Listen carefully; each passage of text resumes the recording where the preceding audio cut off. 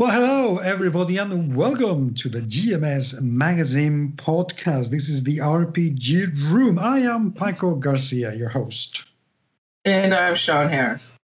But also your host, by the way, not just any random person who comes here. Shawn is your host. And this is the RPG Room, the show in which we talk about role-playing game topics that sometimes necessarily related to any specific role-playing game, like today.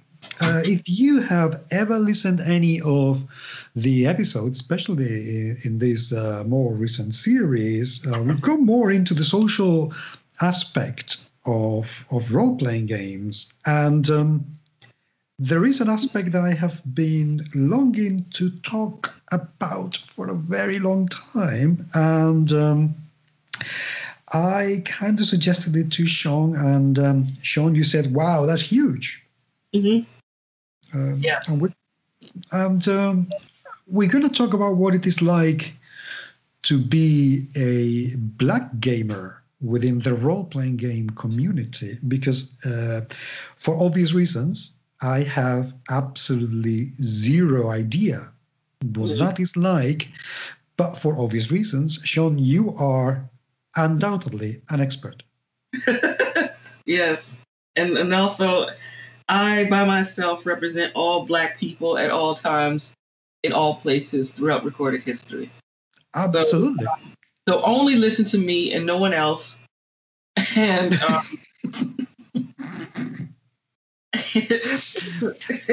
listen, we know that you all speak with one single voice and you are always in agreement about anything and everything that has to do with anything and everything that has ever happened to any of you anywhere on the planet. It's like you have some sort of collective consciousness, isn't it? Yes, it's like a hive mind. It's almost like those ice zombies in Game of Thrones. It's like that.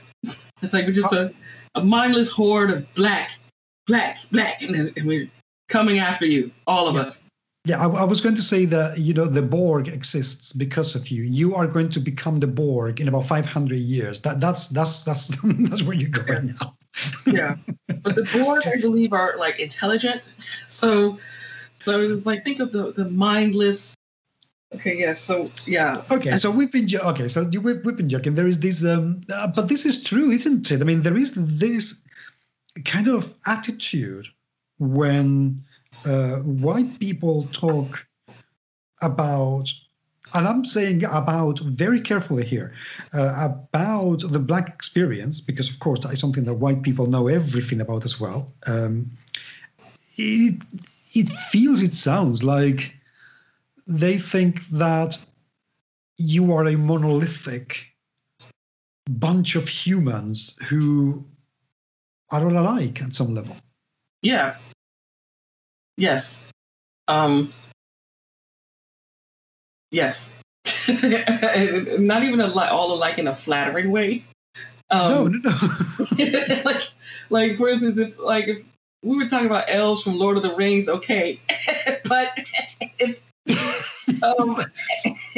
like in D&D terms, like we're orcs or goblins or something, where it's like, okay, we're all alike and we're all and then it comes with like this sort of insinuation that that not only are we all alike, we're all like kind of animalistic or bestial in some way, and that we're all pissed off about everything ever, and that that we only have like one emotion, well, two, all right, maybe three emotions. It's like horny, angry, and content. And then there's the assumption, like the weirdness where it's like they seem shocked that we can read or that we can communicate effectively in English. It's something, it's like and it shows in the way people respond to the things we create. Like when, and this is tangentially related to RPG culture, but it's nerd culture, so it's by definition connected to RPG culture. Like when Black Panther came out, mm-hmm. people were surprised it was good, but like Ryan Coogler is a masterful filmmaker. It's not like he's some dodo they hired off the street. He'd already been like an award-winning filmmaker, who did what you call him, Creed, and I don't know if he did Fruitvale Station or not, or if that was someone else. But yeah, it's like they were surprised that he actually did a good job with this film. It's like, well, are you shocked? Or they'll read something by a Black author like N.K. Jemisin. Yeah, I was thinking about her actually. And be like, oh my God, this is so well done. I'm like, of course it's well done. She knows, she's an award-winning author. She, she can write. Actually, she can write very well. Yeah, she has like some credits under her belt. She's been at this a minute. Or, and so what happens is that, so it's sort of like they seem to be very surprised that we're competent at things, or that we know things, or that, we have expertise. And that's kind of, they can be very frustrating to deal with. but yeah, it's just, it's kind of interesting how like, how that, I can't say it doesn't bother me. It does when I encounter it too much. But yeah. Okay, so let's talk about your experience as a Black player within your gaming community. Because I bet that you will have seen some differences between Black players and white players or Latin players. Right. Tell me a little bit what has been your player circle throughout the years? Has it changed from the moment you started players so many years ago to what it is now? Can you see a more homogeneous mix, or is it still very heterogeneous? Okay. Those are the right words to use. I think I get where you're coming, where you the thrust of your question. When I started playing, I was often one of one or two Black players in a majority white environment. Okay. And this is when I was in undergrad, like attempting to do LARP. And I think this is how I realized LARPing is not for me. I attempted to do that, and it was like one or two of us were Black. And at the time, I was not. At the time I just wanted to play, and I also didn't necessarily have the vocabulary or analysis to look at the situation and see certain elements that probably would send up red flags today. Okay. And also because I had no self-esteem, I put up with it.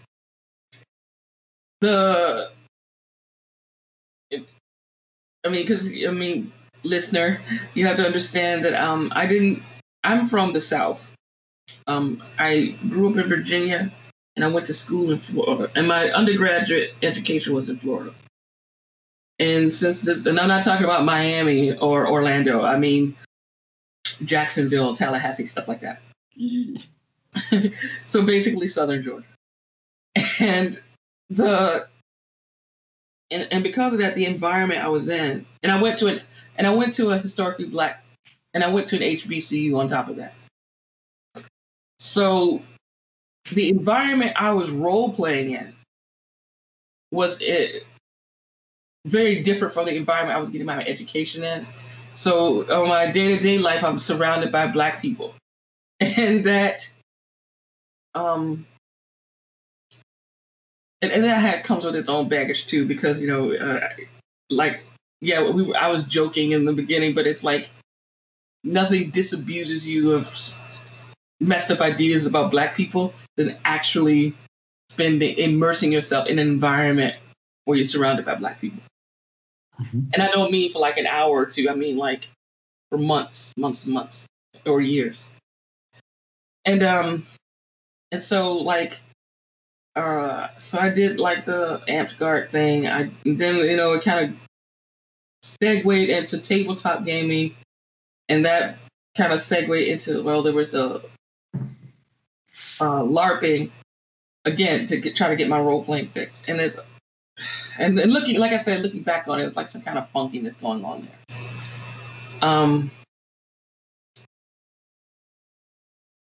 And I don't think the people at the table were consciously racist, but I noticed that when I tried to incorporate different elements of my identity or history into like the characters I played, it created friction. Mm. So like for instance, I created a character that was sort of based on a southern plantation owner or whatever. And that created static. I mean, in the people's defense, I was pretty clumsy about it. And this is before things like X-Card or whatnot actually became widespread tools for games. Mm-hmm. So the whole question of what players were willing to deal with at the table was literally not a conversation that was being had. So part of that, I think, was my fault. But on the other hand, and this was like a World of Darkness game. This was not D&D.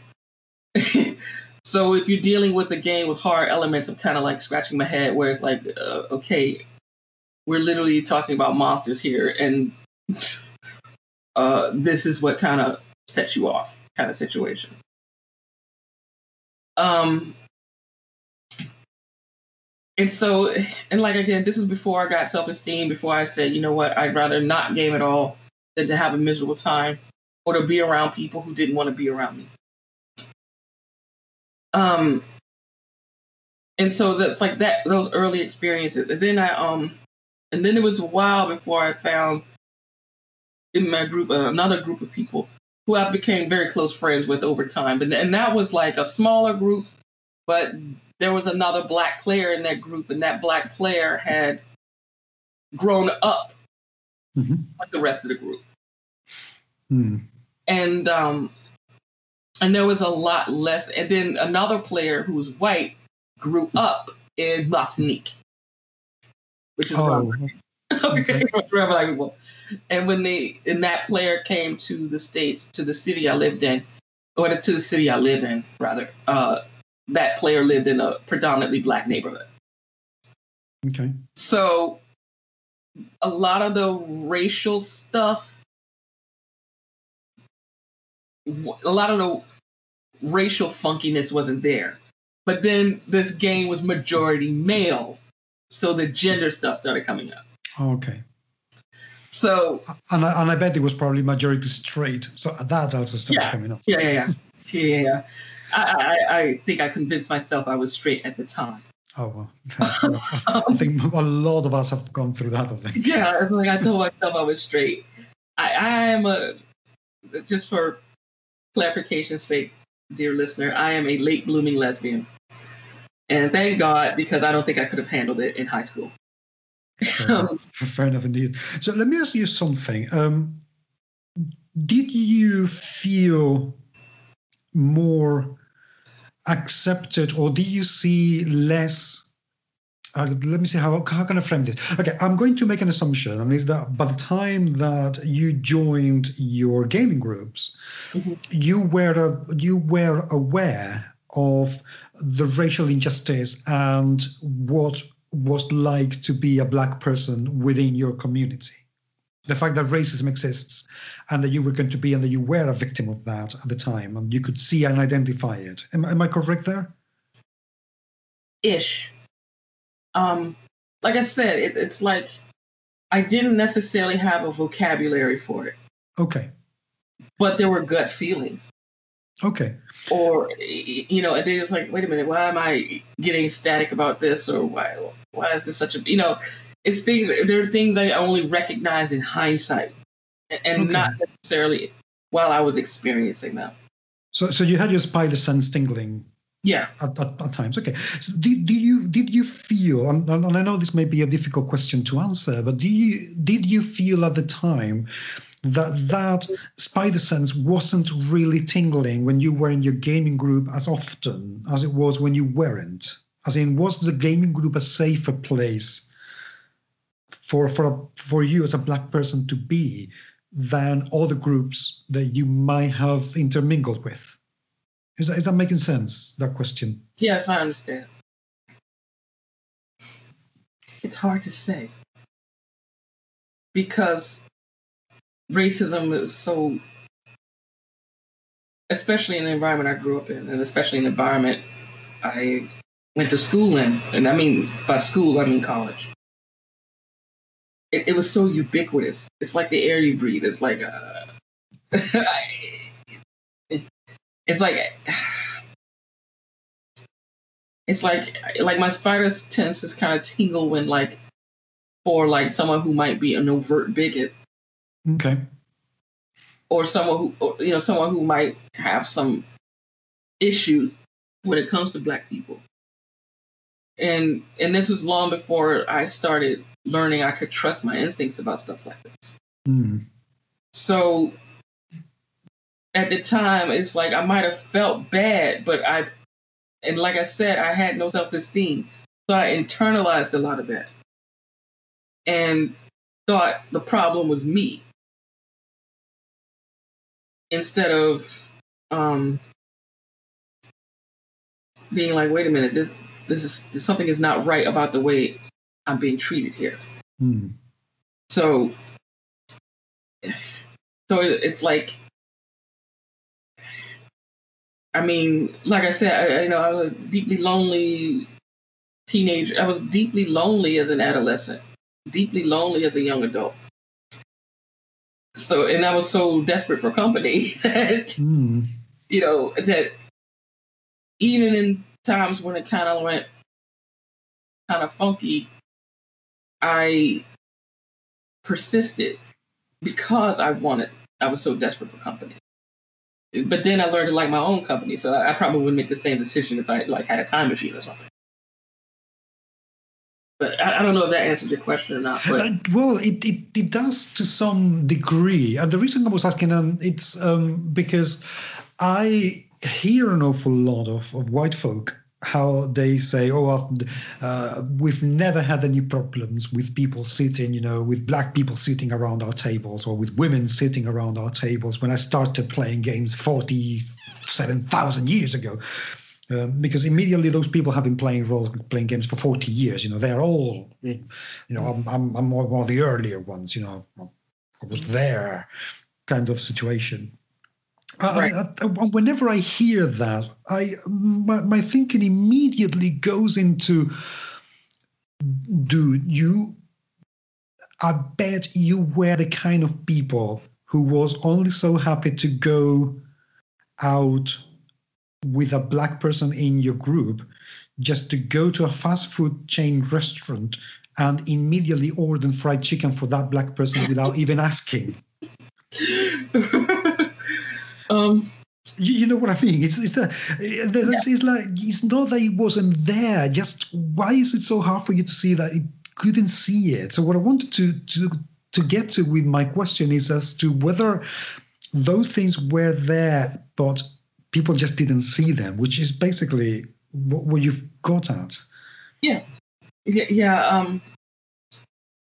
Let me do that. I do recall role playing very much being a straight white man's hobby, especially in hindsight. The role playing community is not where I would seek out Black nerds like me. Or you know, it's just and the Black nerds who were there, it's like, okay, let me kind of break this down. Okay, for the vast majority of role players were white men, Yep. followed by white women. And that's like, a huge chunk of it. This is like, I'm trying to see percentage wise. Well, I can't say percentage wise, but like a noticeable majority of straight white men. Mm-hmm. Then a noticeable minority of white women. And then a glaring minority of black male gamers. And out of all black gamers, period, a sliver. I would probably be the only black woman there. Wow.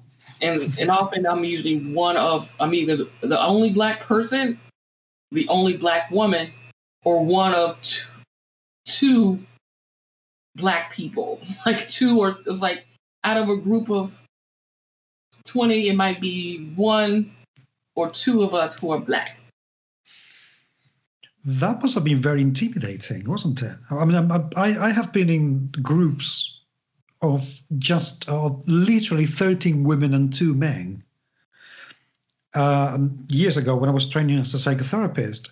And I did have to bring myself to control my maleness, so to speak, because at some point it was like, damn, I'm in a minority. They are talking about things in a way that I am not used to hearing. And I had to learn to, that's how it goes, mate. This is what happens when you're in a minority. That must have been overwhelming for you. Yeah, I guess. Like again, it's like at the time I would not have chalked it up to my race and gender. But I definitely noticed. I definitely noticed. It's like, wow, there's a lot of white people here, or I'm the only black person here, or something like that. And it's something I notice in any kind of environment I'm in. So it's like, count the black people. It's kind of my default setting in a public place, or my default setting in an unfamiliar environment. So it's something I do. It's something that feels automatic, and I don't really think about it. So, which is quite telling, isn't it? Yeah. In itself, because I mean, at least at the time, and I admit it, 10 or 15 years ago, I was a sexist asshole. I only learned to behave like a decent human being in the last 17 years when I was exposed to, other people, basically. So I don't know. It just from here, from where I'm standing. Did you go to conventions and things like that? Not really. Okay. They're usually out of my price range, or out of my price range, way out of the way, or the things that they're doing, or it's like they're out of my price range. The dates don't line up with something I'm doing. Like a lot of these conventions are on the weekends, and if I want to be the least bit Shabbat observant, I can't do it. And that blows. Because it's like, well, yeah, I'd like to be able to attend, but that whole driving now, well, I do drive on Shabbat occasionally, but like but making a decision to do something like that on Shabbat is like, it's really tough. It's really tough. So this is my cue to conventions and whatnot. Please schedule things for days other than Shabbat. That's not bad advice. And I hope I'm not coming up condescending or anything. I'm just trying to figure out, because I cannot really, I don't have any reference to relate to your experience. So I'm trying to find out what would be the closest that I have experienced that would make me feel in a way that could make me empathize with the way that you could have felt at the time. So if I'm giving, the wrong kind of comparison, I'm not trying to make this about me. I'm just trying to figure out how can I bridge into your experience to see if I can get anywhere near close to, empathize with it, not even understand it, just empathize, Right. which is not easy, I can tell you. Right. Have you ever been in an environment where you're the only non-native speaker of English, or the only person of Roma descent? Well, yes. Okay. But for me, that's a different thing because I only learned about my heritage when I was in my early 20s. Okay. And that was an incredibly well-hidden secret in my family. And it only came out one day that my mom was incredibly angry with something that my aunt had said. And she told this to me on a wrathful diatribe to base it as a racist thing. You know, your aunt is doing this because this is where they come from. This is where your father comes from. This is where your grandparents come from. And it was a bit, oh, holy sh! This is where I come from. And suddenly, those were a couple of very interesting weeks, I can tell you. Okay. Yeah. So you're gonna have to tell me that story sometime. But let me see. I'm trying to think, like, because being black in America is such a specific thing. And people don't realize it. Even people who think they know what America is like they don't realize how specific the black experience in America is. But isn't there a massive difference between the rural black experience and the city black experience? Is there? Yes. Yes. It's there are massive differences based on region. Because Southern black people are not like Northern black people, and I know a lot of Northern black people who are black people from the North have roots that come down South, but that's not the same as being raised down here. Not the same as living down here. And there's also like other elements of the African diaspora to consider, where like black people who have a background, who have a West Indian background, are, have a different experience, especially depending on where they are. And then there's, of course, the rural urban divide too, where like my parents, country as hell. My strongly rural, and that shapes a lot of your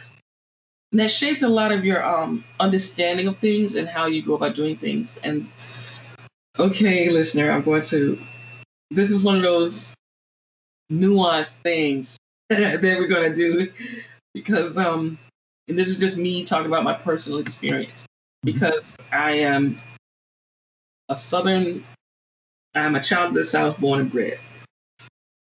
And don't let Virginia fool you. Virginia is the South. Don't forget what you think about Alexandria, Arlington, which are basically DC suburbs. Screw all Northern Virginia. I'm not saying screw Northern Virginia, but don't judge all of Virginia by Northern Virginia. The vast majority of Virginia is very Southern. And I went to, like I said, I went to college in Florida. But I did live in New York for 4 years. And I did live in New York for 4 years. And I often interact with Black people from big cities, from DC, Chicago, well, not so much Los Angeles, but definitely Oakland, the Bay Area. So, and I noticed a distinct difference in like the general attitude. And a friend / mentor of mine kind of explained it this way. And before y'all get up in arms and start canceling me on Twitter, I'm not saying I fully endorse this, but I am saying that it's an observation I've had. and he explained it as a difference between North and South, but I think this is more rural and urban. He said that Northern Black people are very angry, but don't know what they're angry about. Southern Black people take a lot of this stuff in stride. And it's not because we're less angry, we just, and he gave an example of like his mother. He was talking about his mom, where like someone white was giving her shit about something, and his mother, a proper Southern woman,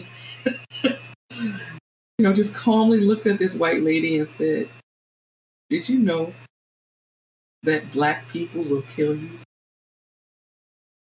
And that was the end of that situation. Mm-hmm. Now, it's like, to me, it's humorous because, like, she just calmly said, pretty much calmly threatened to kill this person, and nobody did anything. But, like, I think that's kind of,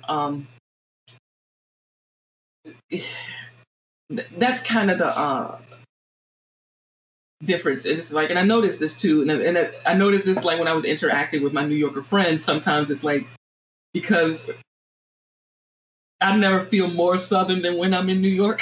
Okay. People really notice it. And it's like, yeah.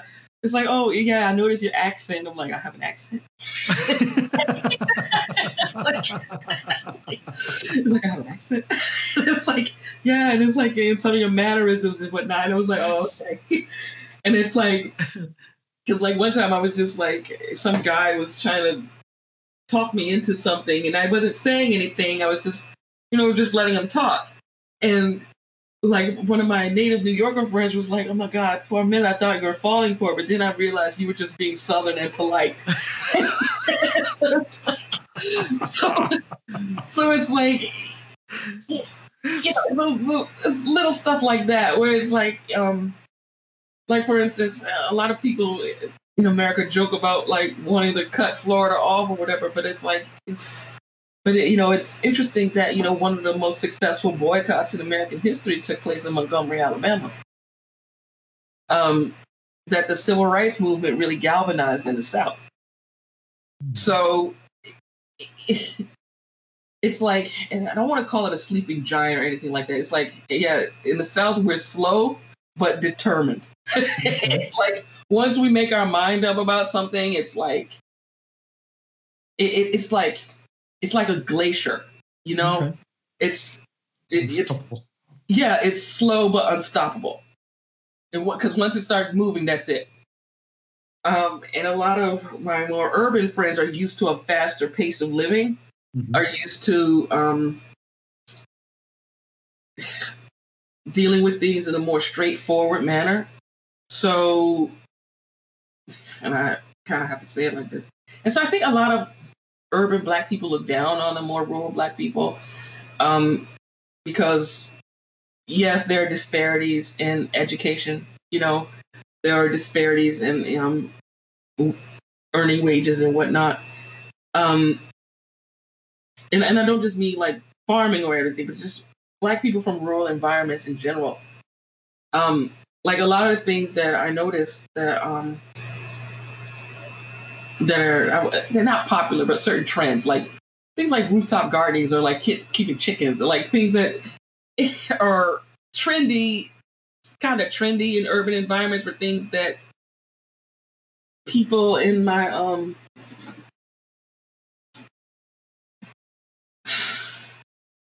like people down here in the rural areas have been doing for like ever. We're doing this for generations. It's like, yeah, it's sort of like it's like how shocked I was when I found out how expensive kale got. Like, what are you talking about? Kale's like $1.50 a pound, and it's like that stuff grows like I could just go knock on my aunt's door and get kale, like a whole bushel of kale for less than. It's a weed, isn't it? Yeah, it's like, so it's like, what do you mean collard greens are like, why are you charging $1 for like 4 little leaves of collard greens? Like I can get that. So it's like, what are you talking about?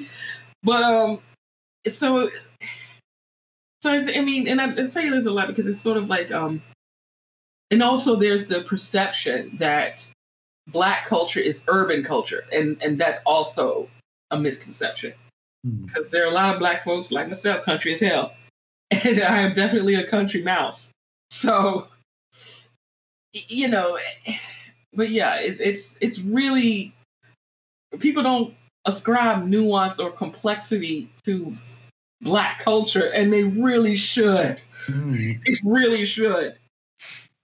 So going back into your experience as a gamer, when you were those 4 years that you mentioned you were in New York City, did you play games at that time with people from that area? What was it like? What was different between playing with your friends in Virginia and playing with your friends in New York? A lot. First of all, so many more options.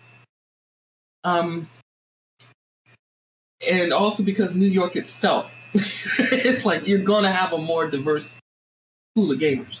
It's just the nature of doing anything in New York.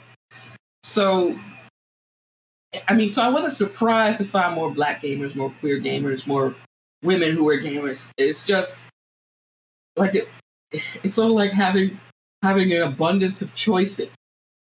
And I was able to play different systems. And and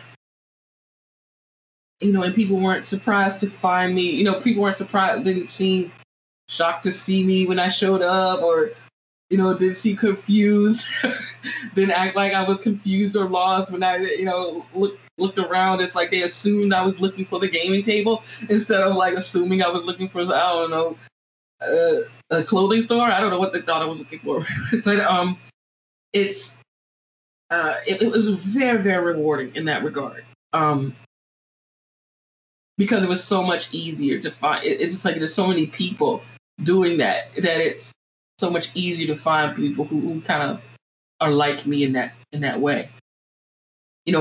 So it's just, it was fantastic. Let's put it that way. It was fantastic.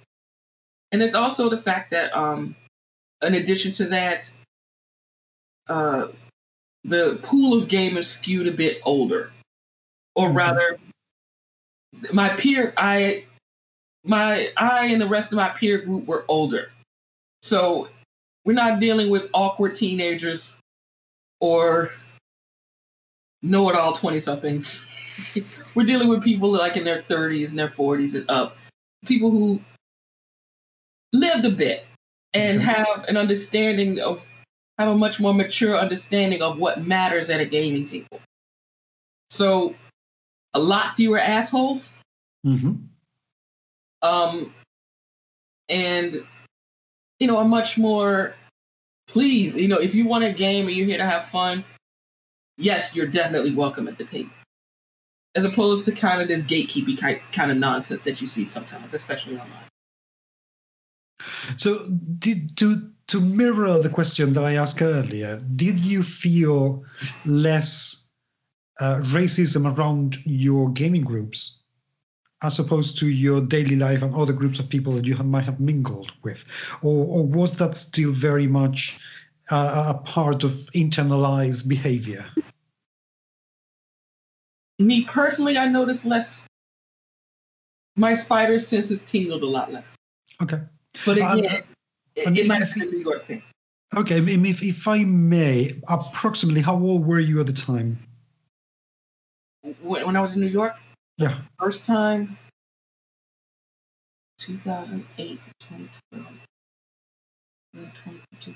The first time I lived in New York, the time I lived in New York for the longest stretch of time, from 28 till about 32. Okay, so you were a proper adult. You weren't a college student or something like that. You right. As you said, you had lived a little. Yeah, I was grown enough to know better. Yeah. Okay, so how would you say, in terms of being a Black person, how would you say your experience would compare as a Black gamer compared to the experience of white gamers around you? Was there any kind of difference in the sense of the kind of games that you felt comfortable with, or the way of playing that you felt comfortable with, compared with the way that they wanted to play and felt comfortable with? Was there any kind of difference? Yes and no.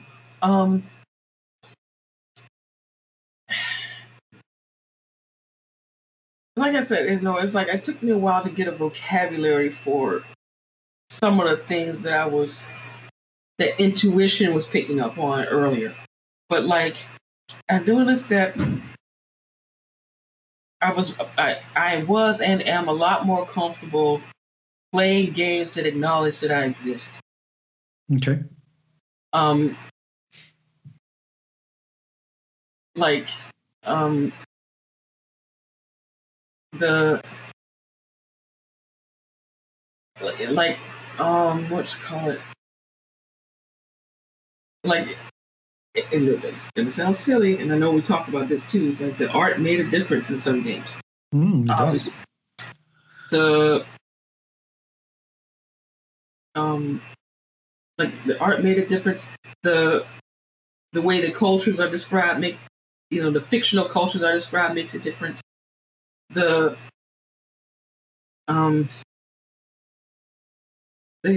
examples people use make a difference. It's like it's hard to put into it's hard to put my finger on it like how that's that specific thing. But it's like a culmination of like a lot of little subtle stuff that because it's like with the exception of like 2 games that I don't know anybody wants to play ever. I don't think most games deliberately set out to be exclusive. But like that's one of the reasons why I really liked World of Darkness so much. Is because even though it was clumsy in places about it, the fact that that it was understood that we're doing like a horror game in the modern world meant that I didn't have to explain where my character came from. Or that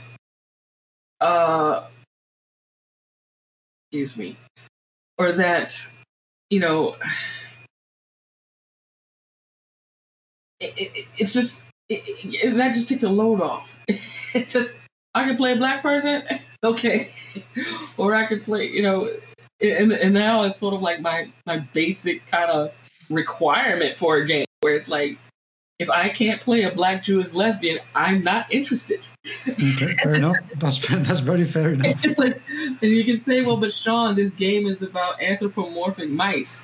And I'll say, yeah, but I'm going to play a black Jewish lesbian one.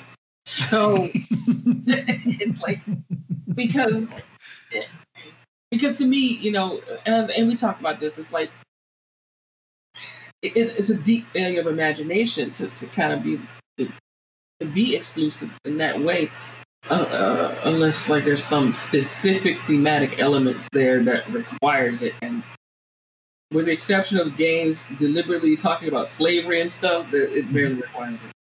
But yeah, it's just the experience of the games themselves. It's sort of like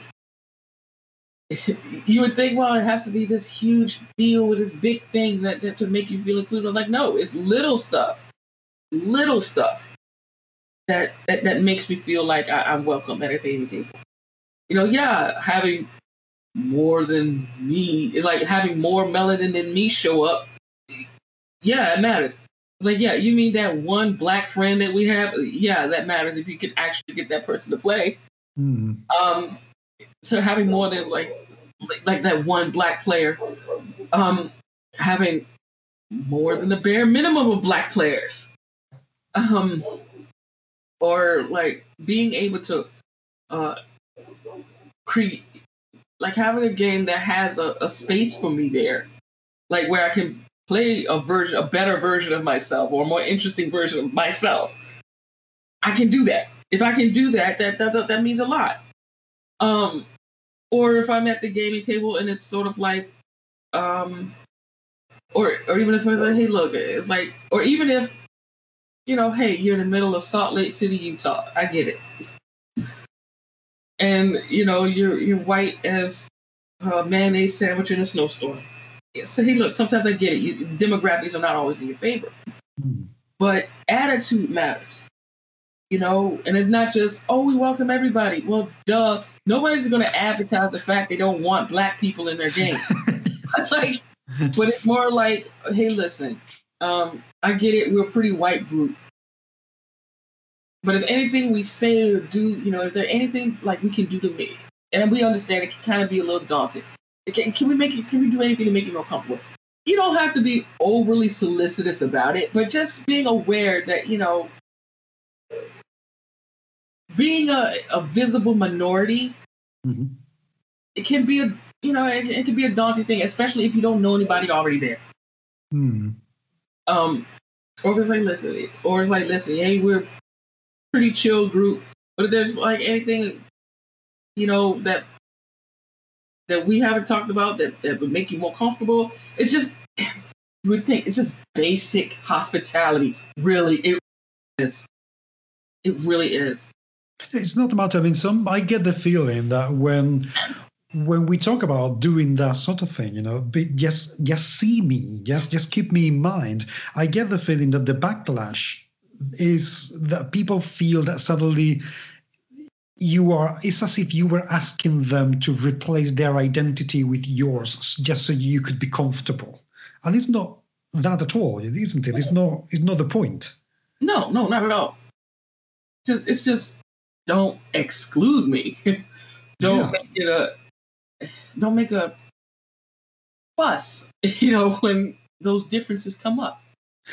I get. I suppose I could say it's like when you go to a country where you don't speak the language and you ask people to communicate with you, but you say good morning or good evening in their own language. If I went to Japan tomorrow and I could go into a store and say good morning or good evening in Japanese, that would immediately change the way that they feel about me, because at least I am making an effort. And I guess that is pretty much what it takes, isn't it? To see that people are actually making a little bit of an effort to see you, to realize that, yeah, you want to be a part, and they want you to be a part of that conversation, that culture, that interchange of communication, basically. Yeah. So at what point, how old were you when you realized that role-playing games weren't really including you to the extent that you wanted?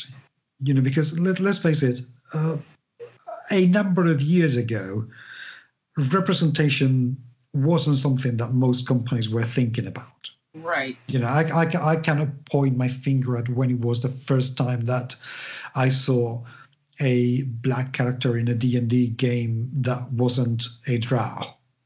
Right. Let me see. Like, when did D&D 3rd edition come out? 98. Okay, so, and I remember Ember being the black monk in that game and said, okay, I definitely had to play this. I beg your pardon, 98? No, a bit later than that, 99, I think. Okay. Or thereabouts. Yeah. Okay. Sorry. It's hard to say. I mean, I guess I was always aware of it. I mean, it's kind of hard not to notice. Like, once you, like, when you see D&D, you don't see black characters. Or when you look at this other fantasy game, there's no black characters. It's sort of like, it's something I guess I only noticed by contrast when I saw games that did include people like me. When I did include like black people, it sort of threw everything else in sharp relief. It's like, why is this so different? Oh, because there's black people in it.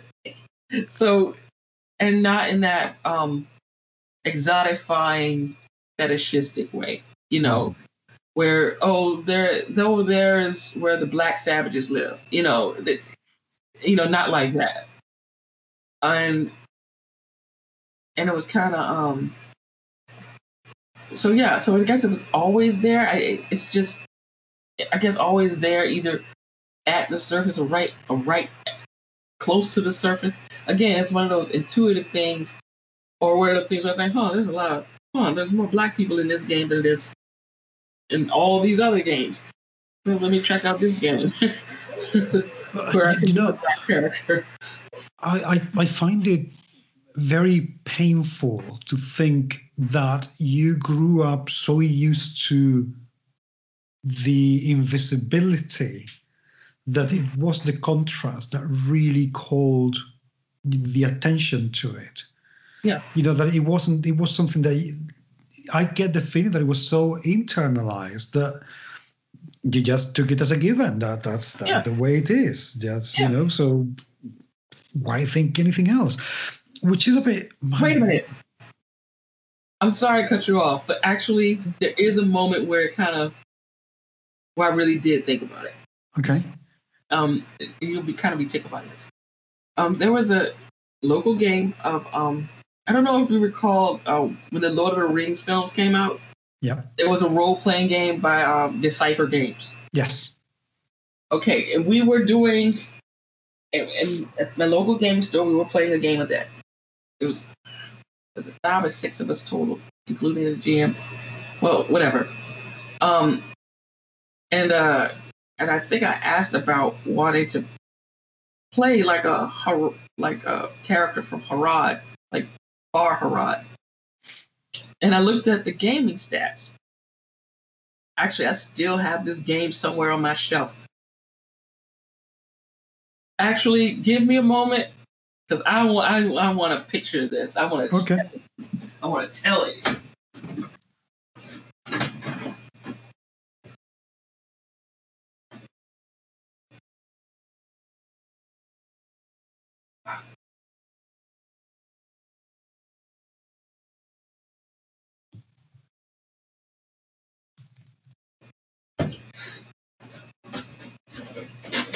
I have what is left of this full color, beautiful book.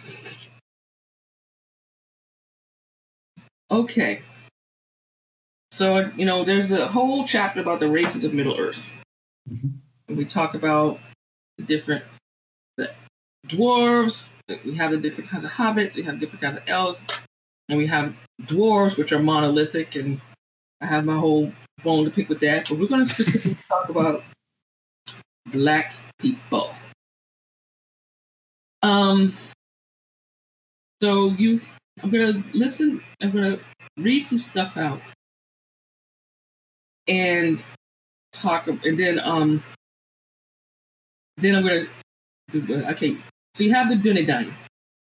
That these are the men descended from the Edain who were given the island of Numenor.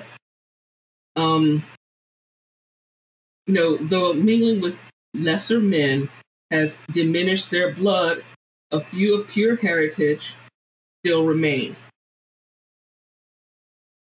And their attribute adjustments, they have a bonus to, let's say they have a bonus to charisma and intelligence. Then there are the middle peoples, like regular people, I guess. These men are descended from the same people from whom the Dunedain came, but due to centuries of intermarriage, they have fallen low. They have fallen a bit, and they have a bonus to strength and the equivalent to Constitution. Okay. So already I'm kind of like getting really uncomfortable with this emphasis on how the racial essentialism here. Mm. Okay, so I'm already uncomfortable, and it's like, some people are born better and more capable than others, and it's by virtue of their biology. Mm.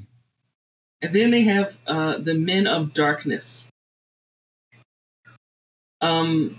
These are men who did not belong to one of the 3 houses, and who, for the most part, fell on the dominion of Morgoth and later Sauron. Um, they are shorter, broader, darker haired, and dark eyed. Usually have swart or sallow skin. From the duskier shades of the men of Rune to the black of the Haradrim. Having lived long under the sway of the shadow, bear no love for the men of the West. Thus, this type of man makes a poor choice for a player character. And now the attributes. They get a bonus to the equivalent of dexterity. They get a bonus to strength. And a penalty to intelligence. Wow. Okay. And I asked the GM about it. He said, it's like, yeah, if you're going to play a black character, yes, in this game, black people are dumber than white people.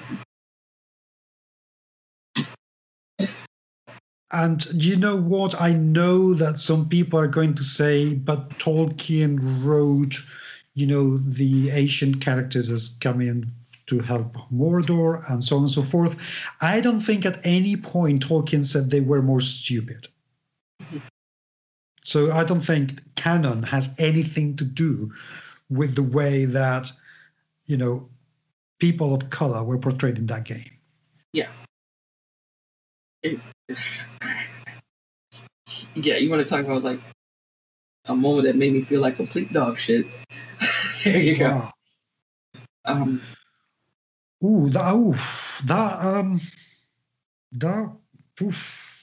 owning my discomfort here.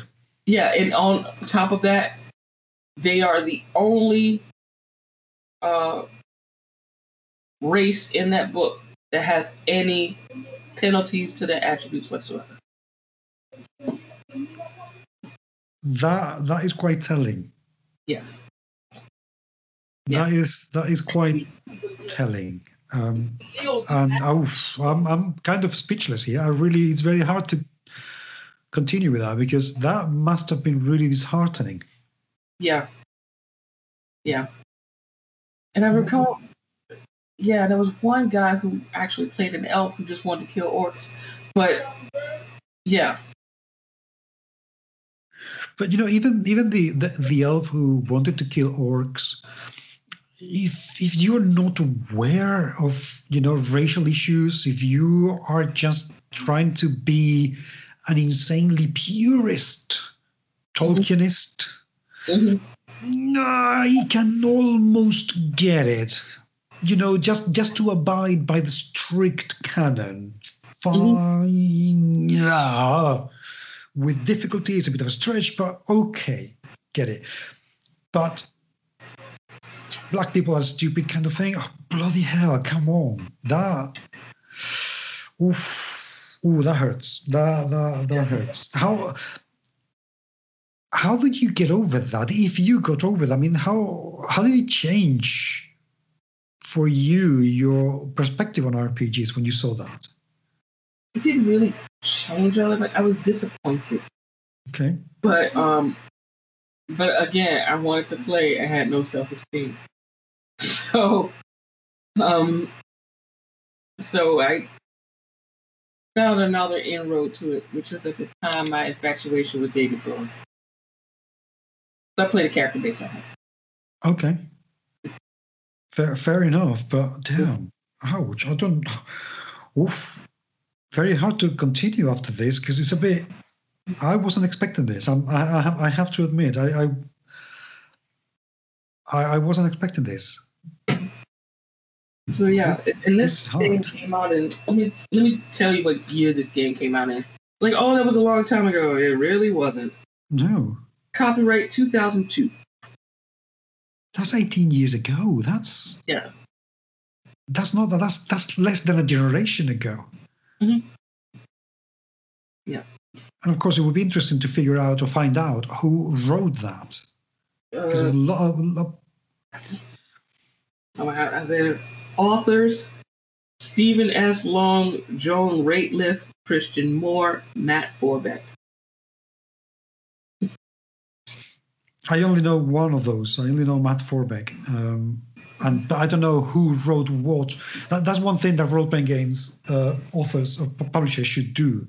To say this person wrote this bit, this person wrote that other bit, this person wrote that other bit. Because sometimes we see so many authors within a role-playing game, and we've no idea who did the mechanics or the mechanisms, or who did the lore, who wrote the prose. We don't have a clue, which is unfortunate.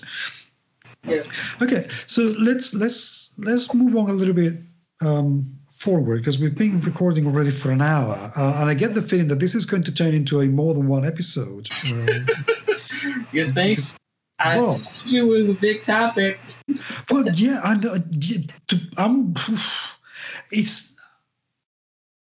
going to be very honest.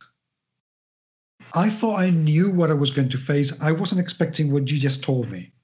Okay. I mean, I think this has been the example that you've just given me, and the fact that I am looking at you, I can see your reaction, and I'm an empath. That when I see people, that's why I'm a good psychotherapist. I wasn't expecting this. I mean, this has been quite revealing for me, because I have never heard this experience before. I have never seen it this raw, ever, and ouch. Yeah. Ouch, that hurts. And yet you continued and kept going with RPGs when other people would have said, fuck this shit. Yeah. Yeah. Which is kind of weird, because I think sometimes people aren't aware of how much we already overlook. We already say, okay, that's the situation. Okay, but I want to play, so I'm not going to draw attention to it. Or I want to play, so I'm not going to make a big deal out of it. There's a lot. It's like, yeah, that's a very stark example. But it shows up in smaller ways in other games.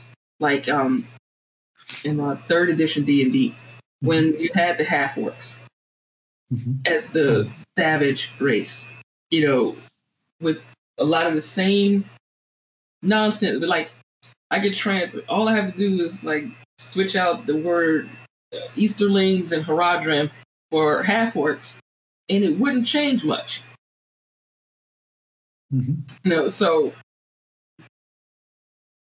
Yeah, and half-orcs also, they were born out of rape usually. So that was a whole wow moment for me. It was a bit bloody hell. Yeah, and that touches on like the whole oversexed animalistic aspect. That is oversexed animalistic stereotype that is projected onto black people. And you see it, and you don't think, well, that doesn't make sense. But think about it. When who was it? Was it Trayvon Martin or someone else? Isn't that bad? When it's like, so which dead black person am I thinking about here? Where the person who killed him said, well, he, like, I swear, he acts like the person went all Hulk smash on him. Like he just grew 10 feet tall for some reason and attacked him. And it's the same. The parallels are very striking. The parallels are very stark. When you think about like the underpinning logic. Okay, so like the underpinning logic of like something like orcs, and this is why it's such a big deal for people who can't quite wrap their head around it. The same stereotype, the same notions that there is a kind of person who is inherently violent, aggressive, animalistic, unintelligent, uncivilized, barely even worth calling a person. Toward whom the logical response is exterminate on sight. And on top of that, making that a viable mentality Mm-hmm. A viable way of interacting with them without any kind of moral complexity regarding it. That's why a lot of Black players get uncomfortable with that, because that mirrors the same thing that's said about us when they kill us. Yes, which I guess that people don't realize, but even if it is done unintentionally, but the resonance is there, isn't it? Yeah. Yeah, the same ingredients. Same ingredients. So I had to rewrite orcs, and I made them more like Disney's gods or whatever. But and I like my version. But yeah, so it's like, so if anything, it's like, it's something that really sticks out. It's like the ways that, like, that kind of mentality that you have things like that are overtly racist, like Fatal and Rahoa. Mm-hmm. Games I recommend no one ever plays. And I'm giving a huge benefit of the doubt to Decipher Games from this. You wouldn't believe how much money I gave these people despite this. The very race essentialist towards humans aspect of the game I just read from, to like D&D,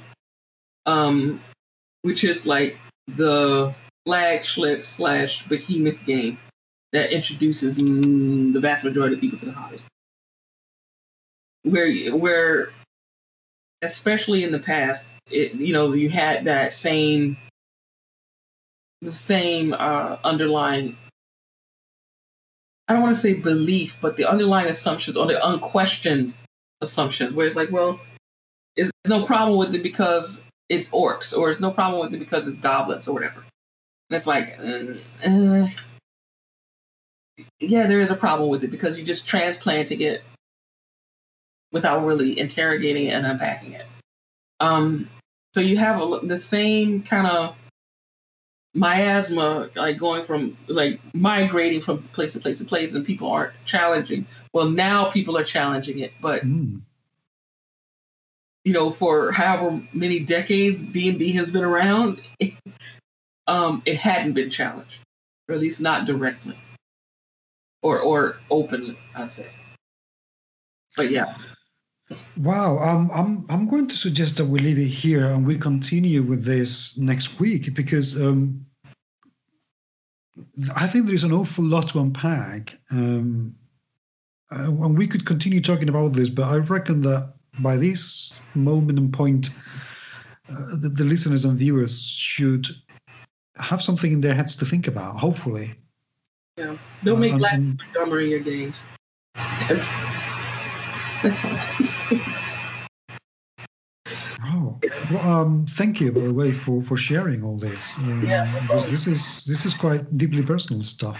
So really, really appreciate that. Thank you. So, okay, listeners, thank you so much for being there. Please do leave your comments, and next episode we will continue talking about this. So if you have any questions or anything at all, it would be great to hear from you and see what you have to say. Seriously. Yeah, specifically, if you have questions for me, please direct them to me so that Pocket can tell me them, and I can answer. Yeah. Yes, that would be great. Humans, thank you very much indeed for being there, and we'll talk to you very soon. Bye-bye.